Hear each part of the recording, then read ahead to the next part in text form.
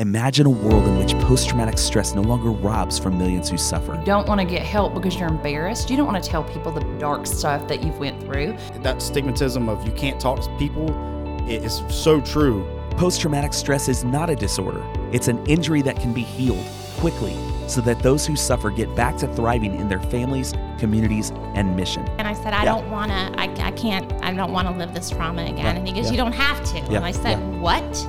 The experts, they forgot to tell me I can heal. I didn't know that I can get rid of PTSD. Each week, we tell a skeptical world what is possible with stories of those who have successfully cured their trauma. I just remember being able to stand by the water and look up at the sky and hear the noises, and I didn't think they were gunshots. I was like, those are Disney fireworks. I don't even know what to imagine for myself now, my future, because I have one. This is Life After PTSD. I want to welcome everybody to another episode of Life After PTSD. My name is Jeff McLaughlin, hosting in Orlando. Carrie Russo here with me, as always. How's it going? Going well. Hey, on the line, we've got Scott Brook, Mayor of Coral Springs, Florida. We've had him on before. Mayor, I want to say hey to you. How you doing today? I'm doing well, thank you. How are you? We're doing well, Glad to have you on the show again. It's been many episodes, but these are interesting times that we find ourselves in with the coronavirus pandemic, and just want to spend some time talking about that today and be a message of hope. And before we kind of turn the microphone over to you, I want to just share with you a conversation that my wife and I were having as we were driving here just to get set up today to record. And I tell you, Mayor, I've never had so much faith in local government and local politics as I do right now. And frankly, if I can just be honest, I don't know that I've never had so. Is that because of Scott Brook? Well, it is because of people like Scott Brook, because, here we are, and you had reached out to Carrie saying, hey, let's get the message out there of hope. And, I know, Mayor, that you've always talked about your just passion for ending the stigma of, suicide prevention and things like that. And these are going to be trying times for folks. But, if I could say it too, and I don't know that I've ever had so little faith in national government right now. And it just makes me look at local government and go, man, local government is where it's at. And so, you obviously down in Coral Springs, Florida, Coral Springs Parkland community is, it's a prime community in Florida, no doubt. So how are you doing for starters? If we could just ask that, how are you doing with, how's your community doing? How are you handling the stresses, the phone calls you're no doubt getting? We'd love to just hear, what's going on in the mind of a local politician. So here, our team in Coral Springs, I'd say overall we're doing very well. We're as prepared as we can be for a lot of unknowns to come. I think that we have an incredible city manager here, Frank Babinek. He's had a lot of public health background. He was our former fire chief, and he's just very proactive, very intelligent. We have great people around us, including our medical director, Dr. Antevi, the person in charge of emergency management, Alex Falcone, and we just have a great team. We have citizens that I'd say for the most part are not panicking. They're really collaborating, cooperating, getting lots and lots of questions, but very few of the questions really have a sense of panic behind it. The panic that I've seen, in our community comes from the few that I think that are doing a lot of hoarding, including toilet paper in Coral Springs. I cannot find toilet paper in Coral Springs. Thankfully, I went to Costco about a month ago, and we're good. And today, Church by the Glades at 5 p.m., they're giving away toilet paper. You're kidding me. All right, that's amazing. No kidding. So Church by the Glades says they're on a roll. That's so That's funny. awesome. That's so funny. That I went is out to funny. Walmart this morning. There was none. There's nothing in there still. It's crazy. Yeah. How that's going on. And that's one of the ways that I think is helpful to deal with this, pandemic that we've never seen. Obviously, it won't affect us all. It will affect many. And we have to do whatever we can do, to be safe, take precautions.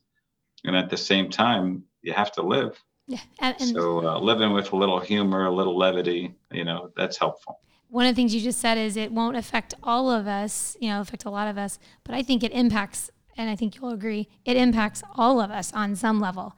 I think about absolutely. I think about the hurricanes. When it just comes to Florida, we all know it's going to be fine. We'll get our water and everything we need and get through it. There's an end.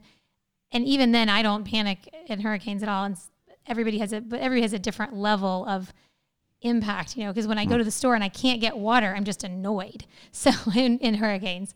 And so I think this is the same thing. I misspoke when I said not affect. Or I don't know. Not affect us in our chest potentially. Right. Yes, but exactly. certainly will affect all of us in lots of ways. Absolutely. But this is the first time in the history of my life or any of our lives, I think, that we've had something like this that has affected the world all at the same time. Normally it's, like I said, there's a hurricane, there's a shooting in South Florida or in Texas, or there's something going on that affects us all.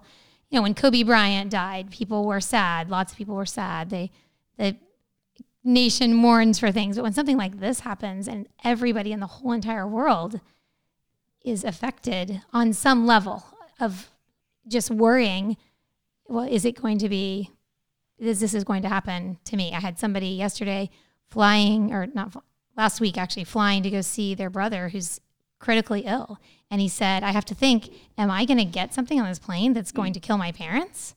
But I want to go see my brother. This decisions you have to make that we wouldn't normally have to make. And you as a mayor and, with Frank Babinek and the city manager, managing those concerns of, it sounds like you're doing a good job managing those with the people. But yeah, I think everybody's just on a different level of heightened emotion. And, I think you raise a good point. And with everybody being on a different level of heightened emotion, let's respect each other's emotions. Absolutely. And those that, really have a tremendous amount of fear and anxiety, don't make them feel bad or wrong.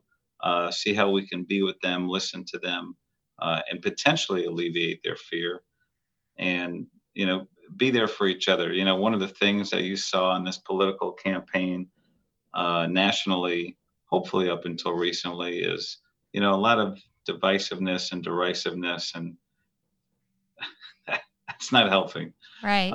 We have different opinions on a lot of different things. And if we can respect each other's different responses to this pandemic, I think that'll help everybody. And that's one of the messages that I'm sharing here in my community.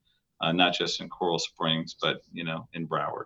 Yeah, absolutely. Well, and that's one of the reasons that some people are so panicked is they feel like other people aren't. So if we can that's such a good point. If we can respect that people are panicked, and quite frankly, if we didn't have those people that had a healthy sense of panic, those of us that didn't panic at all would really those of us be in trouble. Who wouldn't.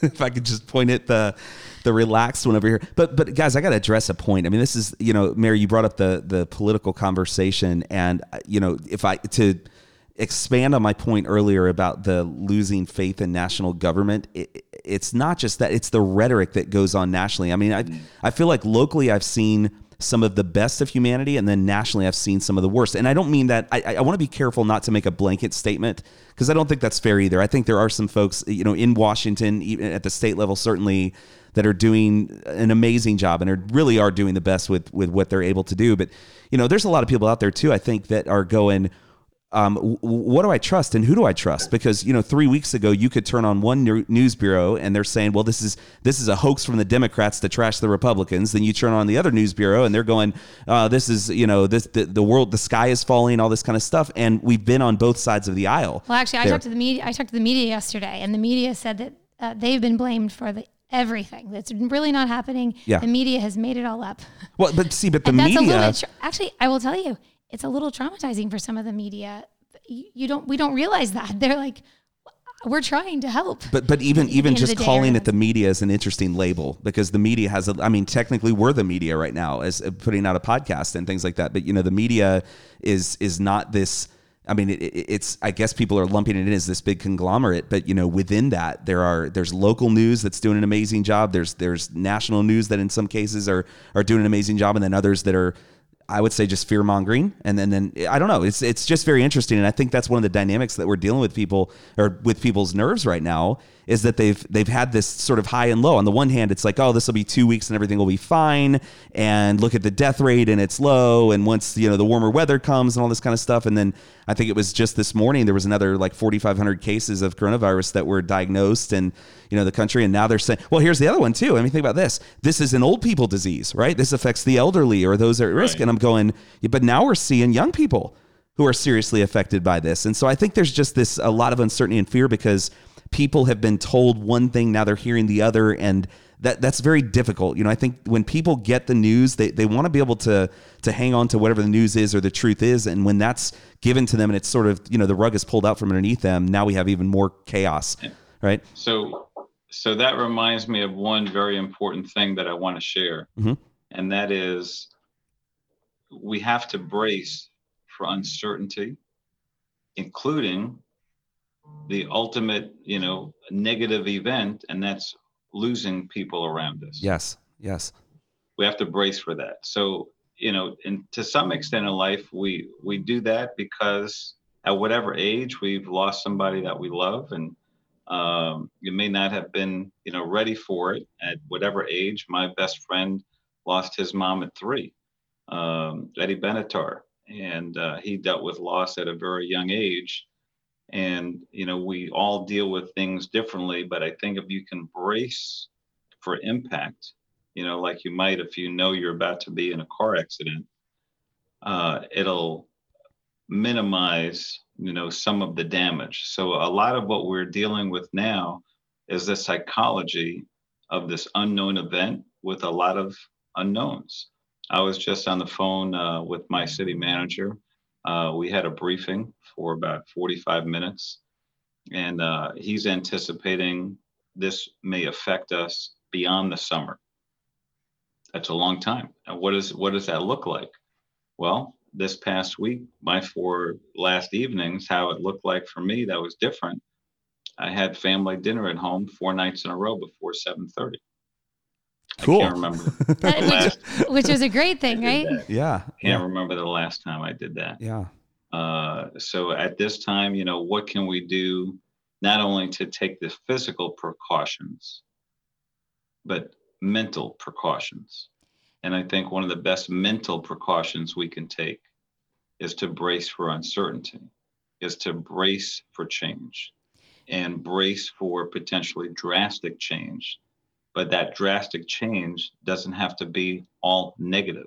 Like I said, this past week, 4 nights in a row, dinner at home with my family. Hasn't happened in a long time. Right. Not a bad day. Yeah. There are these opportunities that I think that we're going to have with families and with people that are confirmed not to have the virus, right? So there aren't enough tests out there now to know who does and who doesn't. And that's about to, change here in America. And for some people, knowing some positive numbers, it won't help. But you got to imagine there are going to be more numbers. Right now here in Coral Springs, there's currently 0 confirmed cases of COVID-19. And I can't imagine that our community is immune to this, virus. There will be some. So how do we deal with that? How do we brace for that? And I think one of the best ways we can handle that is to be united. Right. Share love, share kindness. Yeah. Absolutely. I think when you think about the kind of the core basic human needs of us as people, is that significance, connection, variety is one of the things we need, but not uncertainty. The uncertainty, we don't want everything to be the same every day, which is what my children are upset about. I'm just going to sit in my house all day. But, and bracing for the uncertainty is a good thing. But if we brace too much, it's going to be even more painful. So I think what you said about having dinner with your family, enjoying the connections that are important to you, enjoying the people who are significant to you. Yeah. Take a day at a time, essentially, right? Taking a day at a time, knowing we don't know what's going to happen. Yeah. Another thing my family has done differently recently is every night lately, about 8 or 9 p.m., 5 or 8 of us will get on and FaceTime with each other. So we have this FaceTime group chat, and we share a lot of jokes and a lot of love, and it's been something that's different and unique. I had one other good friend today tell me that for her and her family, she looks at this as an adventure. And I was like, Lisa, wow, what a healthy way to look at the unknown. Well, it is an adventure, right? I mean, in some ways, we what can we do? We were thinking in fact, somebody posted something about a chalk walk, like taking and each family I saw doing that. something. Yeah, did you see that? I did. Doing something where, you created something in the neighborhood where we all can be separate, but kind of interact. It looked interesting to me. It like marks There's where all you kinds were or of- something. yeah. It's kind of like almost like a geocache or something like But, that sort of thing. well, It's kind of cool. It's interesting when there's uncertainty and all these things are happening. A lot of times what people say is we should contribute, right? So that's another thing is we want to have, Yeah. we want to grow as people. We want to be able to, and then contribute back, give back. And it is more difficult right now to give back to people because you can't go help. I have you've heard him on the podcast before, but a 97-year-old World War II veteran. And I started to go to his house and I was like, wait, what if I happen to have some other germ, some other cold germ or, so things that we would normally do, like, oh, let's take my kids and go entertain him and entertain them too. I don't want to do that. So we have to find other ways to be connected. And like you said, FaceTiming and teaching some of our older people who don't have these devices, giving them our older devices, to FaceTime and do things like that are important. Talking to our kids and letting them know what's happening, but not at a high level. Because that's the other thing that's what the kids think. Well, it's not going to be me. It's just the old people are That it's is like the it's rhetoric, being though. minimized. Yeah. Yeah, it has been. I have a fear about all of this. It's such a different fear. It's not a fear so much, and maybe I should be more worried about the virus for somebody like me personally. I just prayed to God that our family is safe. But, the fear is that we forget. Mara, I don't know if you guys and Carrie, chime in on this. I remember I was a college student during 9/11, sophomore, junior year of college, I think. And when that went down, I just remember how united people were in this country for like a good month thereafter. Just people were just getting together, doing exactly what we're talking about right now. And then the crazy thing is after a month or maybe 6 weeks or something, and I'm thinking it was Malcolm Gladwell that wrote on this too. Like he did a whole, like a book or something on this whole, study about how divisive 9/11 became because thereafter, and it's hard to remember, our memories are kind of funny like that, but I feel like that's when the politicizing started thereafter. And we developed these very, very polarized 2 or 3 camps, let's just call it 2, the red and the blue camp or whatever on extreme ends, that thereafter has never recovered. Right. And we have an opportunity here, even in the midst of what has already been tragedy and can still be more. There's still an opportunity to maybe tear down some of those walls that have been up for a good 20 years at this point. But the thing that scares me is that we often have opportunities like this to learn a really great lesson and then we forget.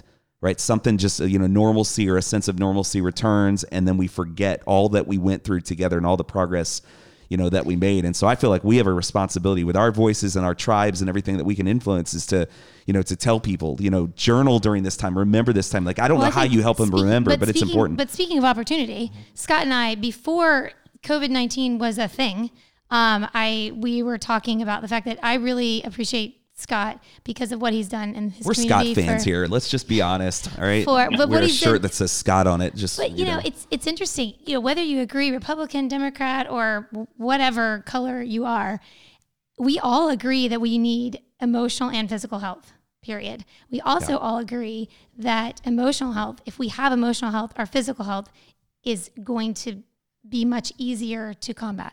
Like it's, I say it all the time. You take a doctor, he has 2 patients. One is emotionally healthy and one isn't. They have the same diagnosis. We're going to bet on the one that is emotionally healthy. So I just have always, we commend Scott and how much he's done. Even before anything happened with MSD, he was already on the forefront of mental health and mental wellness and suicide awareness and just getting people to be aware of their emotional state and noticing how they're interacting with other people and how that impacts other people, because you don't know when people aren't going to be there. And that is a really important lesson that I hear you saying. And so one of the things we talked about was he has this meeting and that we've been down a couple times to the meeting.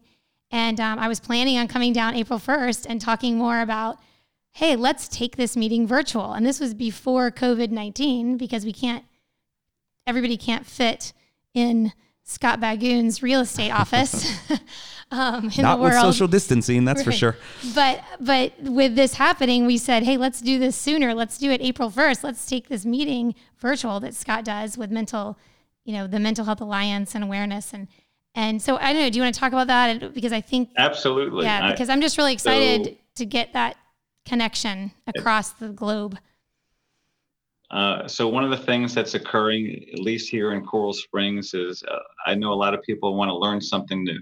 I'm about to learn piano. I'm about to learn more about these Zoom meetings and technology. And I talked to my buddy Jason Hanstra. He's on the board with me for the Mental Wellness Networking Alliance. Can we do this meeting virtually? He said, absolutely. And with your input and participation, we'd love to have you. April 1st, Wednesday at 6 o'clock, go live.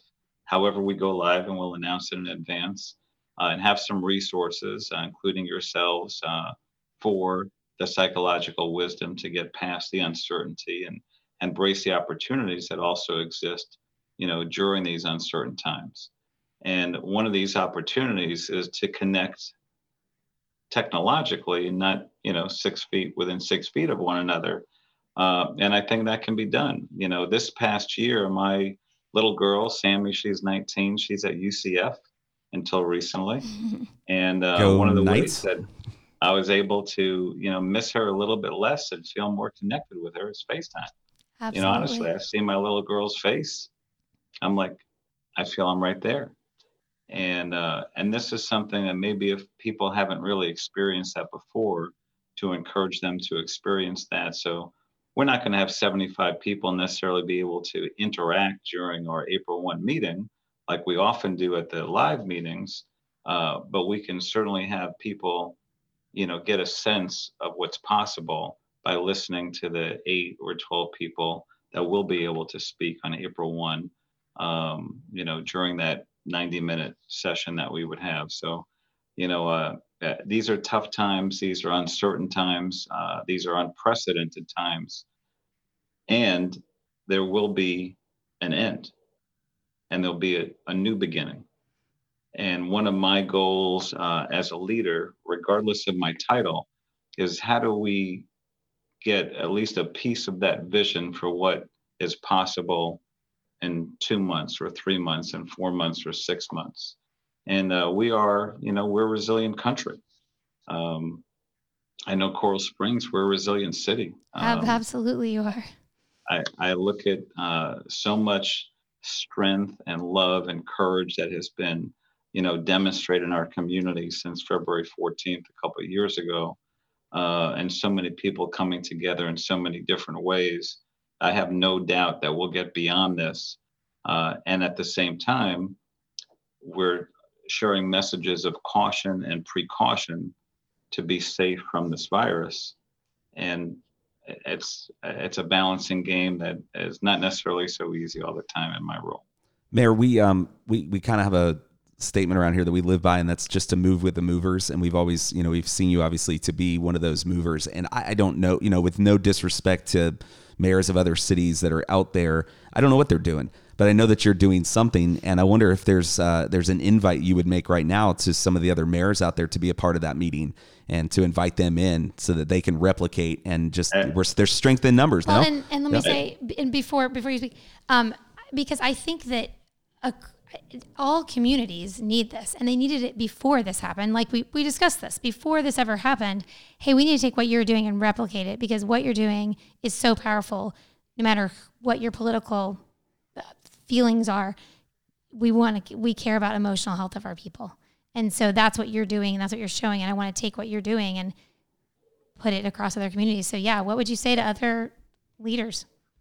I'd say other leaders, to start their own mental wellness networking alliance. You can emulate the one that I've been able to do with a lot of volunteers in our community. I've had probably at least, 30 people help me very much, and probably another 30 people help get us to this point where we've now had meetings for about a year. We have formed a not-for-profit called Mental Wellness Networking Alliance. So the office in which I'm in is not just my law office, it's the office of the Mental Wellness Networking Alliance. And we're still figuring things out. And one of the things that we are figuring out, in some ways have figured out, is that coming together and sharing vulnerability and sharing solutions is a solution in and of itself. Agreed. And I think I don't know how long it'll take, but now with what's occurring in our community, there are a lot of people that may not have ever experienced anxiety before. They will experience for the first time. They will have much greater empathy for others that have experienced it for a long time. Absolutely. How do I know that? Because about 3.5 years ago, I had never experienced anxiety in my life. I had no empathy for people that experienced anxiety, to be frank with you. Practically none. I couldn't get it. I didn't understand it. I thought, willpower, positive thinking, I hear you. resolves anxiety. And it is a truly, physical, it can be physically debilitating to people, especially those that have panic attacks. So I think what we'll see is many more people understanding how important mental wellness is and reducing the stigma of mental illness and the need for mental health. Mayor, if I could chime in, I know exactly what it's like to have felt that change. For me, it was as a college student having a panic attack for the first time, and the empathy that changed thereafter. And, and then we started the show, about a year and a half ago, I guess. And it was more so when we got to see that could be reduced when people, for example, had trauma and PTSD, that they didn't have to live like that. Like for a guy like me who goes, man, I know how awful those feelings are, and I know what that physiology feels like, and I describe it to my wife sometimes, it's the most horrible feeling you could ever imagine, just welling up like right up there in your chest. And, to bring relief from that. And even if the relief, in terms of like, from the networks that you're creating, even if the relief is just the strength in numbers, that is a start, right? That is a huge start. There's obviously, we believe very much so in trauma clearing protocols and helping people work through that in a more permanent solution. But, just the power of connectedness and the removal of isolation, I think is so very powerful. We also like to say all around here that we all get by. We quote the Beatles on this, right? We all get by with the help from our friends. Yeah. I mean, and I think that's the case. So, well, we're excited. We will be a part of that obviously on April 1st. And, I would just say to take the mayor's pitch even further to any of those local leaders or officials, I know that your office or whatever we can do to help will be so gracious to share what we've learned and just to encourage that strength there. Because Mayor, ultimately, I mean, you're just trying to be a resource for your people and let them know it's going to be okay, right? We're going to get through this thing together. And, I there's something powerful in that. And I think everybody needs to have somebody that they can lean on, and they can be the person that somebody else leans on too. And, if we have all that, we're going to be in good shape, right? We'll get through this. It's going to look different, but Absolutely. we're going to get through this. Yeah. Well, I appreciate the message to share. One of the things that I've done recently to help, get past this pandemic and deal with it is I sat on a conference call for about 2 hours yesterday, a Zoom meeting as well, with many Bloomberg, Harvard mayors and other mayors that were invited in this conference call. And probably one of the most important messages that was shared by the people at Harvard and Johns Hopkins University that shared with the mayors that the residents are looking to see, which I agree with, is they're looking for numbers and hope. Numbers and hope. So facts and what's the hope? And I think when we really put numbers in context, including, the numbers in China relative to 1,400,000,000 people, the percentage of the fatalities is less than 0.00004%. Wow. So you don't want to have, even that numerator, but given the denominator and given the context, maybe people won't feel as panicked and not hoard toilet paper. Get your chicken breasts, get 2, but don't get 22. Really, we're all in this together. People should be, social distancing at least 6 feet away. If you're sick, and another message yesterday was if you're sick or somebody in your household is sick, stay home. And for us, we're asking people, do you need resources? Do you need transportation?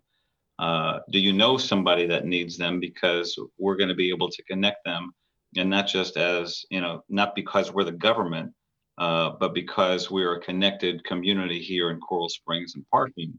And there are so many people that want to help and can help in many different ways. Yeah, and one of the things I wanted to mention, I know it's going on there for sure in Coral Springs, and I can probably send you a list, but, we're talking about ending the stigma.